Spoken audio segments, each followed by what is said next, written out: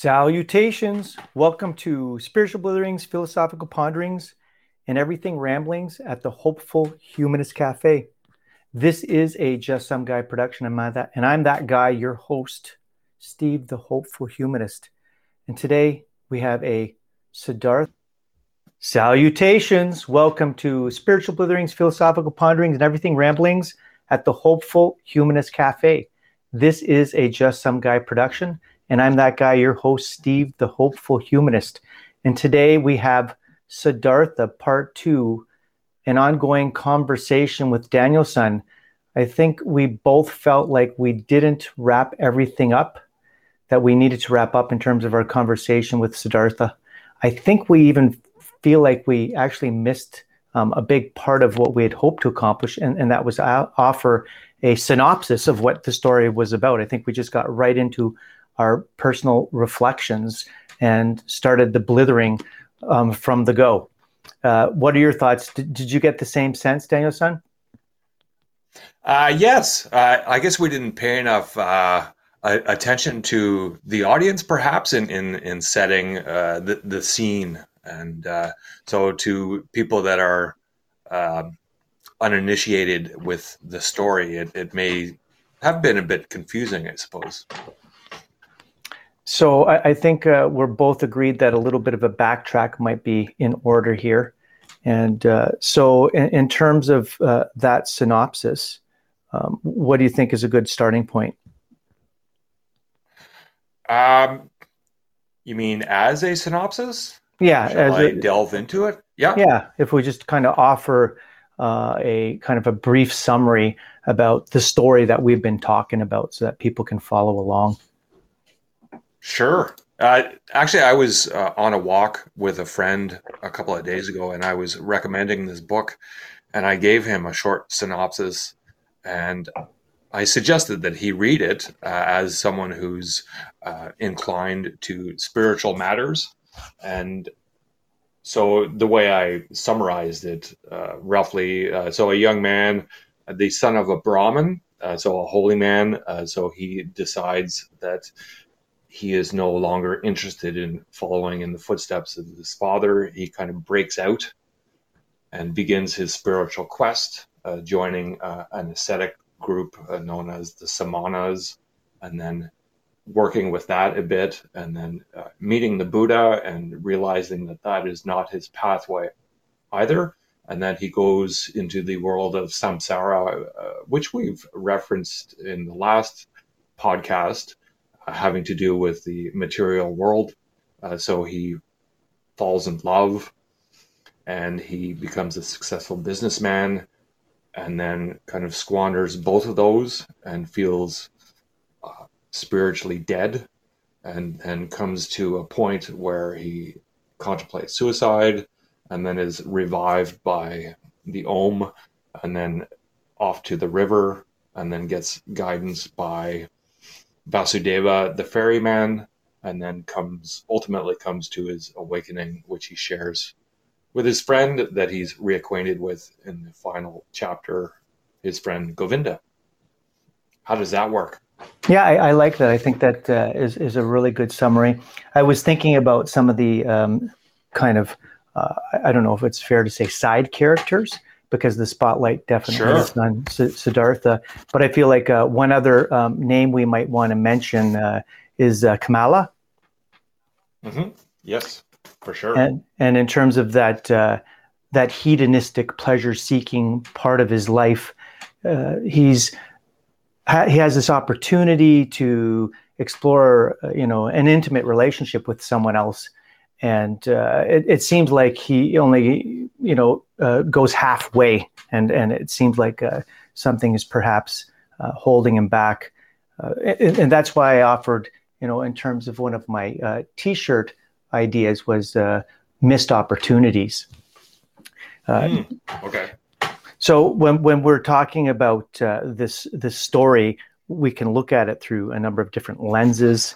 I think you were looking at it initially in terms of the essay you wrote from a kind of a philosophical lens, and I offered some thoughts in the last discussion about looking at it through a positive psychology lens in terms of, the limits of what pursuing those external things might amount to in terms of our eventual discoveries, that it doesn't give us the happiness that we're looking at. And then we both shared that just personally we could relate to it, and it was kind of like a mirror opportunity for us to kind of get a sense of ourselves at the same time. Oh, for sure. I mean, it's such a great book to suggest to someone who's kind of at a crossroads in their life, perhaps, or and I think we talked about this briefly last time, the idea of, do you have to go through, these difficult experiences to achieve nirvana or awakening kind of thing? Like, is that a necessary component to achieving what one would regard as spiritual fulfillment kind of thing? Yeah, I think that fits in with one of the quotes that we were both kind of struck with in the book, where it indicates, Siddhartha says, wisdom cannot be imparted. And because of his position about that thought, he seems to take this kind of individualistic, kind of almost maybe a West approach to self-actualization, that, I got to do it alone. And that was a theme that I shared with that. I feel like, once again, created an opportunity where he missed out on some possibilities in terms of what the good life could look like. We both kind of brought up some other things that I think we didn't talk about. Maybe we can throw them out there.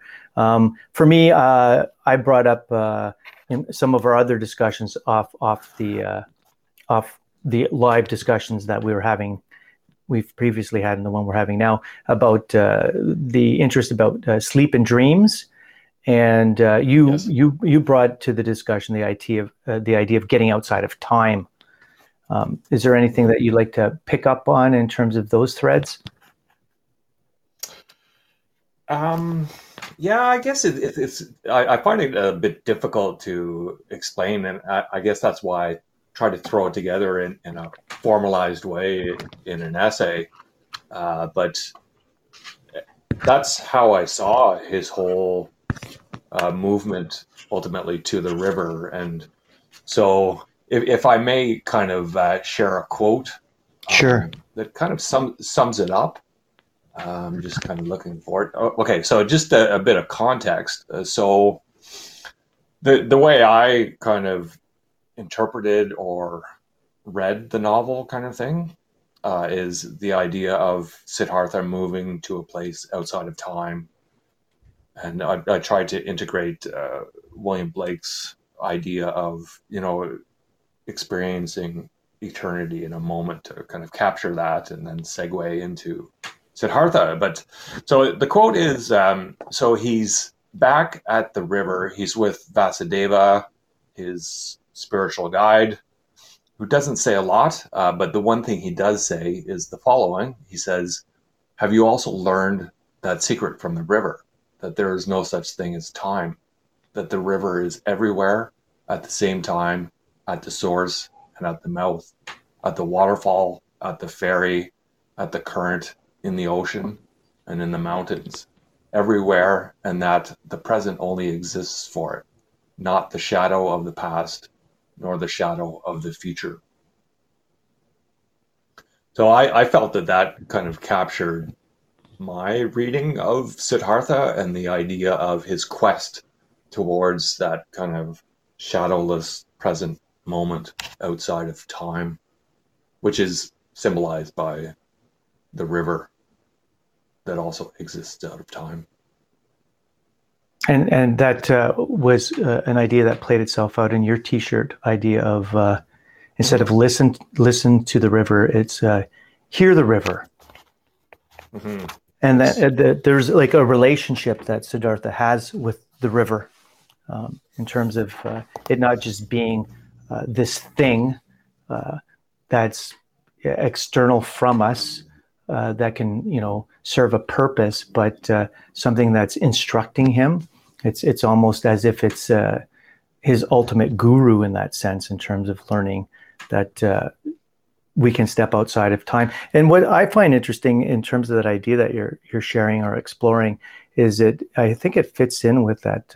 I told you one of the lenses I kind of continue to look at the book through is the positive psychology lens, and the idea of being in the moment, right? So when we're outside of time, it's kind of like where are we? We're in the moment, and it's just being fully present with the here and now, where there is no kind of differentiation from self and the world around. It's just this eternal experience of oneness, and that in terms of positive psychology and the busy worlds that we're living in right now, there's a call for us to do that during these difficult times. As we worry about the future, what will things look like?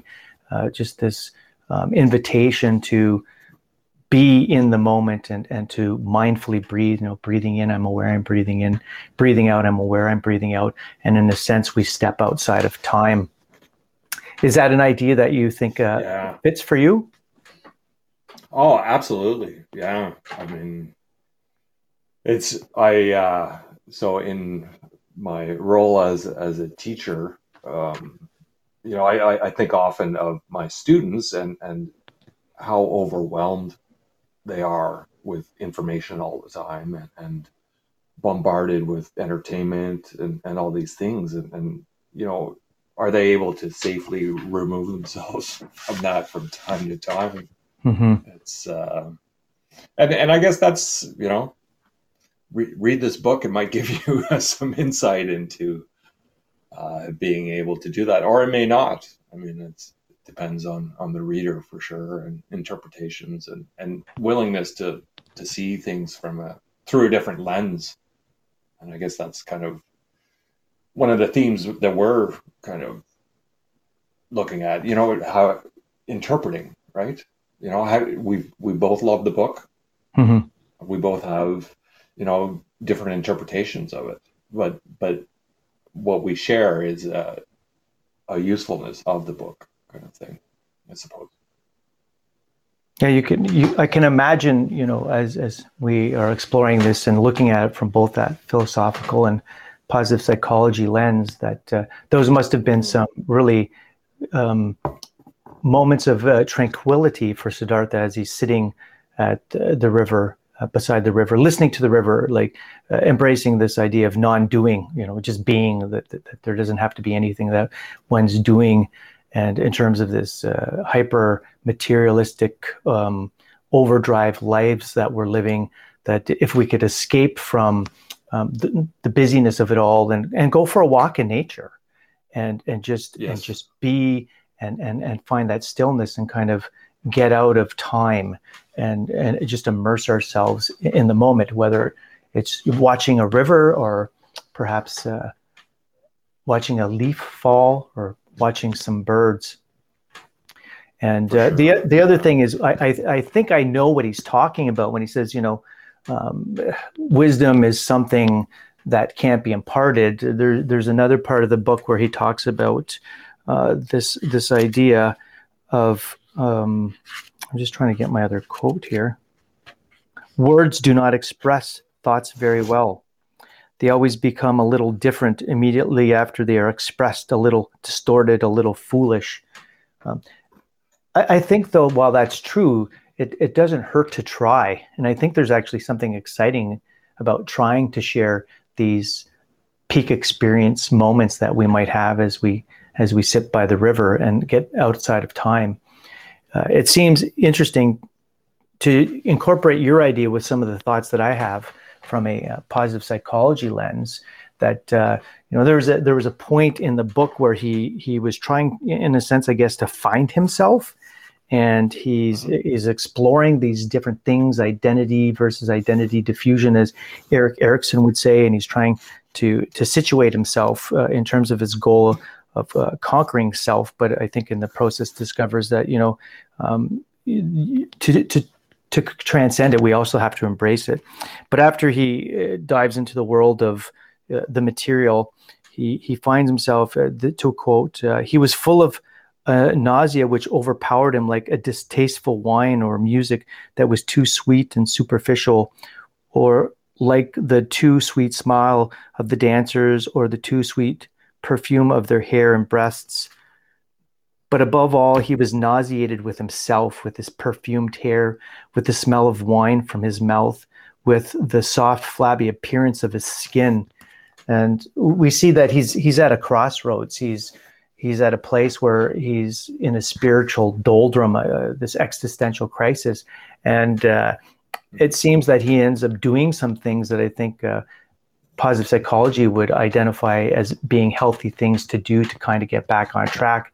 One of the first things he does is he finds himself by a tree at the river where he was contemplating the whole Hamlet idea of to be or not to be, and he falls asleep. He has this dreamless sleep, and then he wakes up completely refreshed and reinvigorated to continue with the journey and perhaps find out how he can get back to himself. So those were some of the thoughts I thought that I had about the novel that worked in with some of the ideas that you had about getting outside of time, mindfulness, but yet also embracing the idea of just what is the good life, and there are things that if we do them, then we can be healthy. And we see that Siddhartha eventually starts doing these things. He gets that good sleep, and he gets this idea of moving forward. And one of the things I think he discovers, which I imagine might surprise him, is the importance of relationship. The relationship he has with, I think I pronounce it wrong. How do you say it? Vasudeva? I've been saying Vasudeva. I could be wrong too. Okay. And Vasudeva. Yeah. And then once he has that relationship with the ferryman, and they become almost like brothers, but still Vasudeva is also kind of a mentor in terms of introducing him to the river, the ultimate guru, I guess I'm saying. And then we see at the end he is reunited with his childhood friend Govinda, and so I think in pursuit of trying to transcend the self, he lost out on those things that are fundamental for good mental health, and that's relationship. And at the end, he discovers that, and ironically enough, he arrives at a point where he has an estranged relationship against his, better hopes with his own son. Yes. Yeah, totally. To me, it goes back to something you mentioned a couple of days ago when we were having a conversation, and you said, self. He's embarking on this journey of self, trying to fix self. And so, I mean, from what we know and understand, I guess in the terms of positive psychology, is that's not really possible. You can't. We all need a spiritual guide, and you just mentioned that Vasudeva is kind of that spiritual guide, but he doesn't impart a lot of wisdom. He just says, yeah, just go listen to the river. And so Siddhartha goes to listen to the river, and the river laughs at him when he is trying to sort out his life. And so it's like the cosmos, laughing at our plans of trying to order our lives, kind of thing, that there are forces beyond our control. To a measure, we have to kind of accept what life throws at us, kind of thing, if we want to find peace, I suppose. And I don't know if that kind of fits into your interpretation, like your positive psychology analysis kind of thing. And I guess it does in terms of,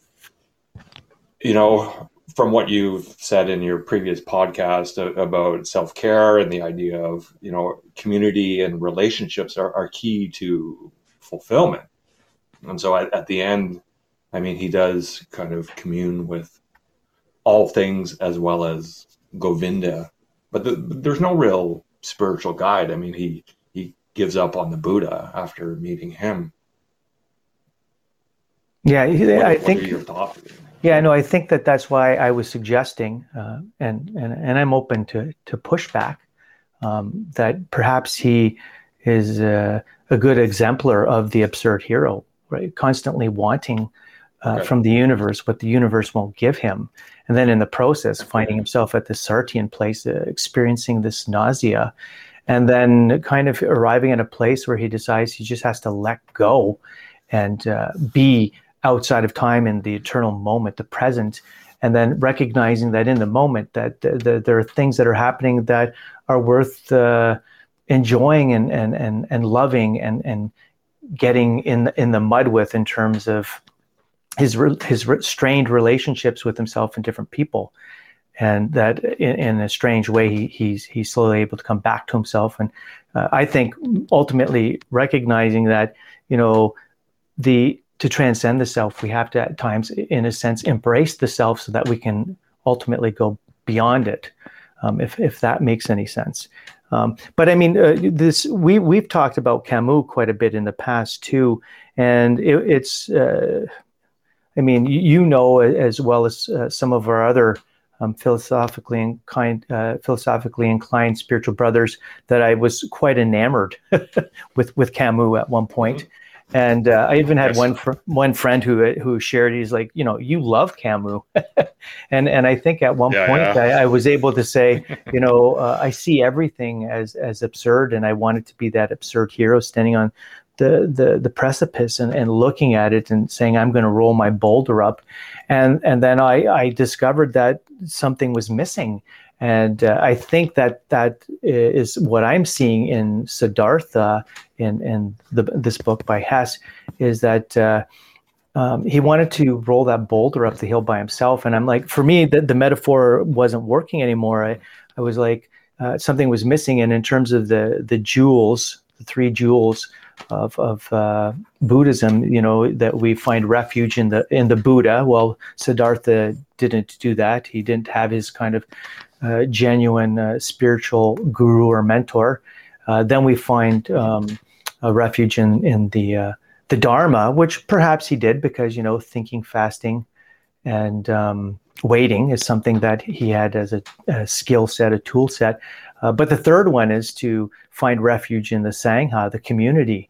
And I feel like that's when I started exploring Buddhism more, that's when I really stepped back and said, no, actually, I actually have some concerns and issues with a kind of an absurdist view of the world.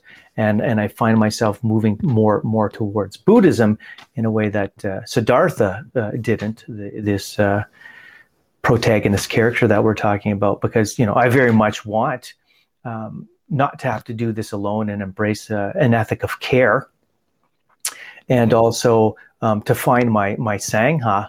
And with Camus, I feel like his life was cut short.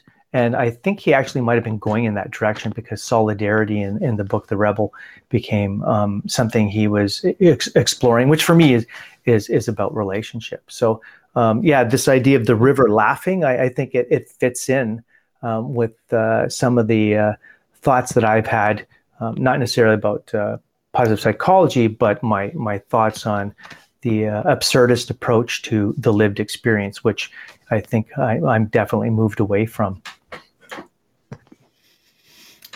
Yeah, just to pick up the thread of, words do not express thoughts very well. I mean, it's there was an interesting thing on the Globe and Mail yesterday about how audiobooks and podcasts are so popular right now. And so there's a movement, in a sense, away from, reading printed text and to, have a more auditory experience. And the argument was that it's a lot fuller an experience. Whereas, it's very one-dimensional, you sitting with a book and reading. Whereas if you're listening to a podcast or an audiobook, you have the non-verbals there, which kind of make for a more engaging brain experience with tone and cadence and these kinds of things, which is a segue, if you will. Yeah, no, I think they're complementary tools, though. I quite often a lot of the discussions, when we kind of self-reflect and put ourselves under the microscope, we often find these either or. It's either this or it's that, and that they're definitely. We both have a love of reading, and we both, I believe, have a love for the a book that we can hold in our hands and the pages that we can dog ear and writing notes in the margins. But at the same time, I definitely enjoy listening to a podcast where someone is sharing ideas, thoughts, resources, and I feel like there's definitely merit or benefits to walking down both of those roads. Mm-hmm. Oh, for sure. Yeah. So, yeah, great book. I think we both agree. Yeah, and I've read it a number of times, and I can see myself perhaps reading it again. And every time I read it, there's a different takeaway. So perhaps I, might conclude some of my thoughts with my latest takeaway, which is kind of echoing some of the thoughts I shared in our previous discussion. But when I was younger, I shared that I was attracted to it because it seemed to be like this. It was a very attractive, romantic lone wolf tale. And I was at the beginning of a journey of finding myself very much like Siddhartha was. And I was like, sorry, how do you find yourself? And the idea was like, you could find yourself through travel. You can find yourself through explorations of new places and different foods and rituals, or you can find yourself through work, the different kind of occupations. There are a number of different ways to find yourself, but that's what I was very much interested in, is this idea of like, wow, I'm starting my journey. And it was very much, in that sense, very absurdist hero-like and, individualistic-like in terms of it's me, in a sense, against the world. And I was okay with that. There was something wonderful about that. But now I've moved for me with this last read, being a father of two wonderful, incredible little boys, children, spirits, little ones, however it would be best to describe that. I was very aware of this impulse in Siddhartha as he had aged and crossed paths and discovered that he had a son, to want to protect my kids, and somehow think that if I've discovered some things, maybe they won't have to discover them. They won't have to go to the school of hard knocks per se, and that their journey could be a much smoother affair. And I think that the book kind of awakened within me something, I recognized and I know, but we sometimes would like to think, could I somehow be the exception? Could I, that arrogant moment of thinking, and that that's not the case. I can't protect them. They will have to fall. They'll have to get back up. They'll have to scratch their knees. They'll have to bandage whatever wounds that might come their way, and perhaps there'll be wounds they treasure too, and it's not necessarily such a bad thing. And so I'm looking at it very much from a different chapter in my life, having moved further ahead. What would Erik Erikson call this? Generativity versus despair. Yes, that chapter of my life. And so that was pretty humbling, because it lets you recognize the limits of your powers as a parent. So that was my biggest takeaway. What do you think was your biggest takeaway with this last read? Well, just to kind of go back to my experience reading it in my 20s, and there's something very appealing from an Eastern perspective. So even with simply the title, so it's exotic, it's otherworldly, and it's something that I want to investigate, kind of thing. So I did that, and the thing that it left with me in my early to mid 20s is this idea, and going through that period and falling and getting the scrapes, and but yet having an echo of this book, the idea that spiritual a quest does not have to be complicated, and the image that I kept from that first reading is the idea of a simple ferryman. Go to the simple ferryman, and I guess implied within that symbology is, going from one shore to the other. It's as simple as kind of moving from one idea to another, or one perspective to another, and it doesn't have to be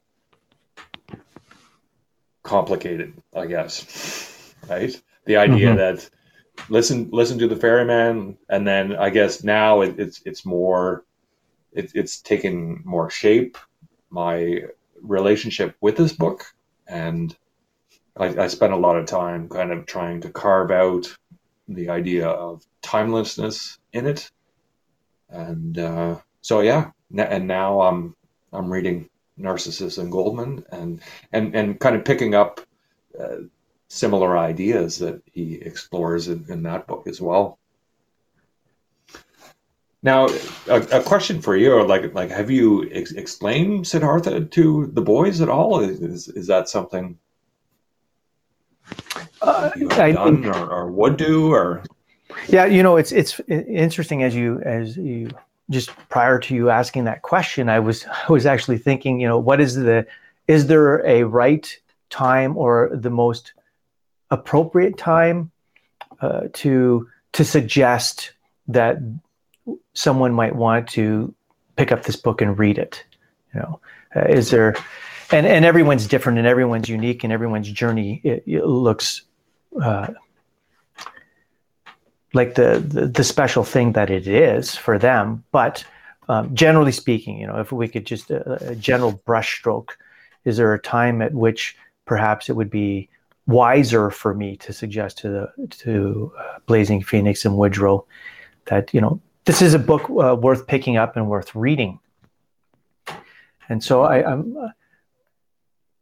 I guess one of the other questions that crossed my mind's eye was, could for some there be a time when the book is too soon? Like it's too soon to pick up this book. And so yeah, definitely right now with them being, just approaching the teen years in a number of years coming up, I don't think this is the time for that yet. But I do think, yeah, for sure, it's game for me to start talking about this. There's a good book I read, and I was talking about it with Danielson boys, and I very much enjoyed it. And here are some of the thoughts that have come out of it. So I feel like it might be a book I'm more inclined to suggest that they would read maybe after the prefrontal cortex is kind of like more or less done what it's supposed to do. So around 21 to 25, I guess I might suggest that. Okay. Perhaps I'm being too cautious. I don't know. The themes I think I would talk about, though, would be the idea of mindfulness, being in the moment, some of the positive psychology ideas that I've already shared with you, the idea that there are things that if we do them could increase the likelihood that we'll be happy, and there are things if we do them decrease the likeliness that we won't be happy. Right. Did I say that properly? There are things if we do them will increase the likelihood we'll be happy, and if we don't do them, that that's not going to happen then. And so stuff like getting good sleeps, focusing on relationships, trying to pursue meaning, mastering something, and feeling good about it, and then not getting caught up on the self, which I think Siddhartha did, and maybe more of a focus on transcendence, so community, supporting others. Right. And so, yeah, and I feel like those are conversations that we're already having. But the book itself, it's too soon, and probably I won't make that suggestion until they're in their 20s. What are your thoughts? You think that's being too cautious, or? I don't think so, really. I mean, there is. I mean, I would say there's a bit of a caveat with suggesting this book to someone for sure, in that, going into misinterpreting it, I guess. And I was just thinking of another question that I would like to ask you, and the idea is, I mean, you're a lot more versed in Buddhism than I am. So would you consider this Siddhartha a bit of a primer for someone who's interested in learning more about Buddhism? Like, does it? I mean, I know there's the whole storyline of Siddhartha meeting the Buddha, and he's like, "Yeah, I'm not cool with that. I'm going to do my own thing." But are there aspects of it that speak to someone who's interested in, like, is it a portal through which one might access Buddhism? If that makes sense. My thought is about the sequence of events, and I think it would be more. I wouldn't suggest this as a primer. I would suggest this as after someone has had some explorations with some of the Buddhist philosophy, psychology, the Four Noble Truths, the Eightfold Path, that once they have that in place, then they would read this and they would see, have an opportunity to explore perhaps some of Siddhartha's missteps in terms of if the goal is to move in a Buddhist direction. When I was thinking about Siddhartha, I see him as very much a Western character. And I don't know if it's fair for me to say that. I just feel like, if anything, it's a great example of, as I've already shared, Camus' idea of the absurd hero. And it's a great story. It's a mirror opportunity. It addresses issues of self and, what is the good life in that sense. It's a great philosophical work. But I don't think it's a genuine glimpse or reflection of a Buddhist way of being. And, my interest, by no means, whenever we're having discussions or when I'm just having an episode that I've produced and it's more of a monologue, one of the first things I always say is, I do not have a monopoly on the truth. And when it comes to Buddhism, as you shared, like I perhaps have read more and experimented a little bit more than you, but I would still see myself as someone. It's just it's more of a curiosity still for me, and I imagine that some people might take some of the things that I'm sharing as perhaps Buddhist ideas or concepts and say, "Oops, he missed something," or he's off track there. But that's the thing about for me. It's like my desire is not to be Buddhist. My desire is not to try to emulate a life of a Buddhist monk. Mine is more to kind of bring some of those ideas into secular reality, especially for someone who might be a father and a husband. Because guess what? That's what I am, and I have no desire to do what the Buddha did, and to leave this world and to focus just on, that spiritual dimension. I like being For sure. a father, and I like being a husband or a partner.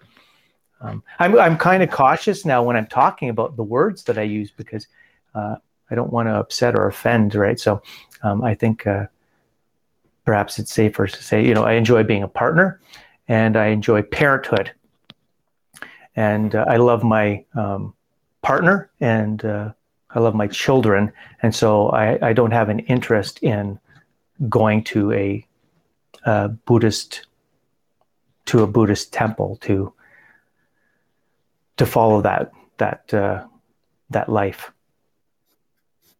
Right. Yeah. But if you ever are in Tampa on a Sunday morning, I would suggest you go to there's a Buddhist temple in Tampa, and they have a Dharma talk, and they have amazing food. And it's right along the river. So it was a fantastic experience. That was last year. I think we were there. Yeah, I'd be Very cool. definitely excited about that kind of opportunity for sure.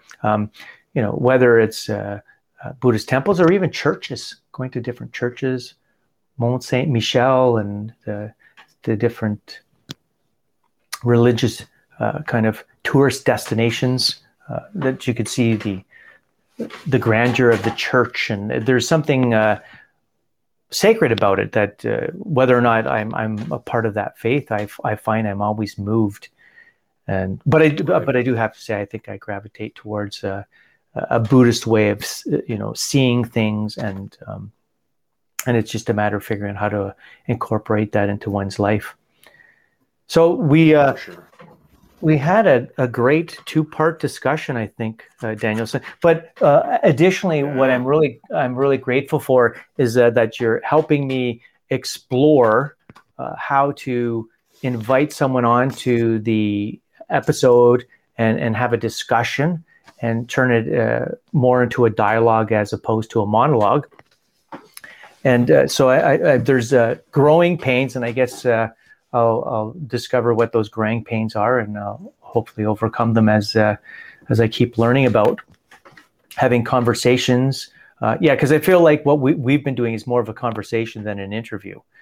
That is just two people sharing some thoughts with one another, and as I've shared, blithering. I think that's what I do best. Is I just blither. During these difficult times, one of the things I always like to do is have a moment of gratitude. So I think it'd be really nice to be able to end with a moment of gratitude, some of the things that we're both thankful for. And I think it just creates this mood of positivity that hopefully will radiate out to anyone who might be listening. So what are some things that you're grateful for in this moment? I did the opportunity to share these thoughts with you for sure, and explore these important themes, especially during this time. I've got into the habit of ending my Zoom classes with a dad joke. And, I like it. A little levity, and so they often get groans or eye rolls, but I think that's what I like most about it. And I think you mentioned you like that same thing. But if I may just kind of add something here at the end, I'm thinking about sharing this at the end of my next Zoom class. So it's something a little more elevated than a dad joke, I suppose. It's I know you've read him, Thich Nhat Hanh, the Yes. Vietnamese Buddhist. So this book is my wife picked it up out of one of those little community book holder things, and she kind of skimmed through it and wasn't interested in it. And I picked it up and I just turned to a random page, and this is what I found, and I'm thinking about sharing this with my students next Zoom class. So it reads, "There is a Zen story about a man riding a horse which is galloping very quickly.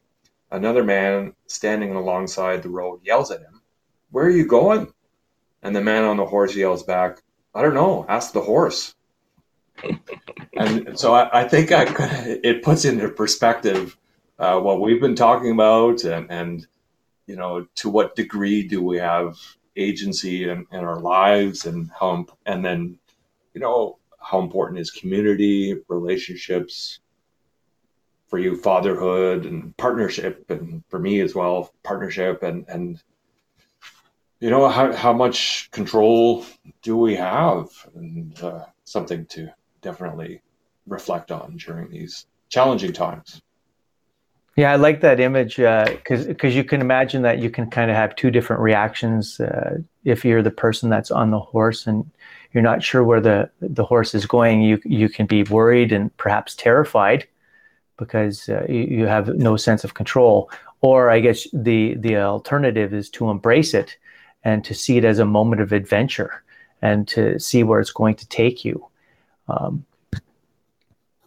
I think right now, unfortunately, at times I'm inclined to be more fearful than riding into the adventure. And so that's a good mindful reminder. Yeah, for sure.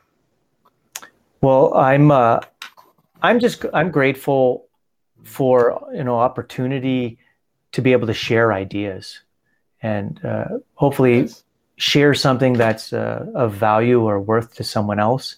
But in the process, also be able to receive something. And I very much enjoyed our conversation. I feel grateful for your support as a hopeful humanist regular listener. And now, joining me in these discussions, I just feel it's enriching experience for me, for you, hopefully for the listener. We shall see. And I'm hoping to be able to do this again. I like the idea of ending with a joke. Perhaps to kind of get a little bit of humor into the moment. So one of the things recently I asked the boys, I said, hey, let's try to invent a joke. And it's hard, nice. Right? It takes a lot of creative effort. And the joke that we came up with was, what is one household appliance all celebrities need?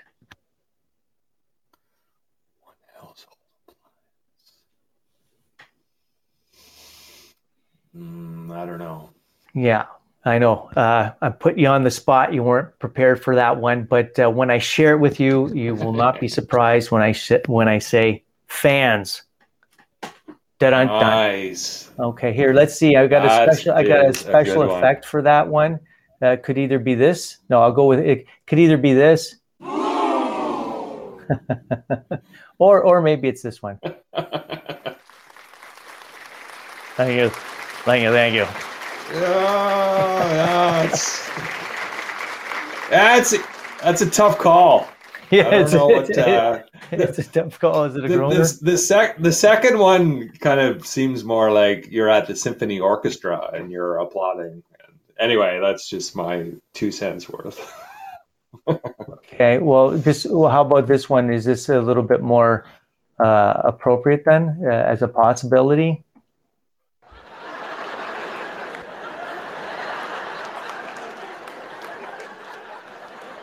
I got a little bit of a laugh there. Yeah, that's good. That kind of lands in between the two. I'm thinking somewhere. Yeah, no, it didn't go over like to the hearty guffaw. Yeah, it was kind of like, decent. Yes. Okay, well, thanks, Daniel-san, for joining me for another blithering moment. As always, the conversation is ongoing and continuous. Thank you for this tip of the iceberg conversation about Siddhartha. I'm sure that there are so many different directions that we might have gone, but I enjoyed the direction that we did go. And I look forward to some unexpected future moment when we're having another blithering moment. How does that sound? That sounds fantastic. Thank you very much. Peace. Be well. Peace. Take care and share. Salutations. All right.